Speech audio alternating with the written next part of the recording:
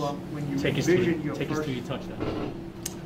Yeah, I mean, crazy play, crazy first regular season catch for me, first touchdown.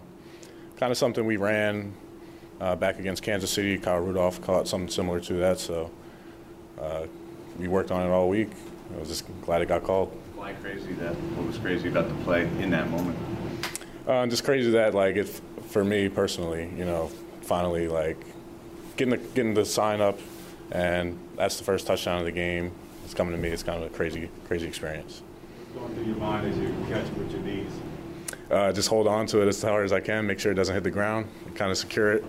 It wasn't the cleanest catch, but still counts, so I'll take it. The ground? Nope. Is it even sweeter that it comes against this team? It would have been just as sweet against any team. I mean, I didn't really put too much, being from Philly, growing up in Philly, I didn't really put too much of that into going into this game. It's just the next game for me.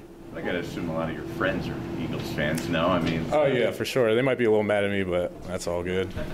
I'll take our win for sure. What was this week like for the offense? You know, you got a big change up at the top, and you know how you guys kind of navigated through that. Yeah, it was really like a big collaborative effort as far as in terms of the whole offense coming together.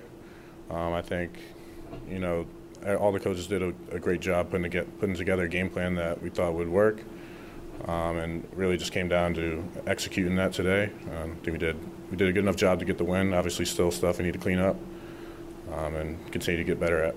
Chris, there was a big emphasis on getting the ball to the playmakers. You're the guy who comes away with the touchdown. What does that feel like in the locker room? It's pretty cool. I mean, I don't look at it that way as me being necessarily the playmaker. I mean, I just try to, anytime my number's called, I try to do my job and make the play. So. Talk about your second catch, the one that I think you got knocked down. Yeah, I got knocked down. Supposed to be out into the flat there. Kind of I think I got held a little bit. Managed to get up quick and, you know, make eye contact with DJ, and he was able to get it to me. So that was good. Did you know coming out of the huddle on the touchdown that the ball was going to come to you? I knew I was the first read, so I was ready for it. Did Saquon get the ball? Somebody got the ball for you, correct? Yes, he did. He did. I was holding on to it at first, and then, you know, they wanted me to spike it, and then Saquon went and got it for me. I appreciate him for that. So did you grow up an Eagles fan?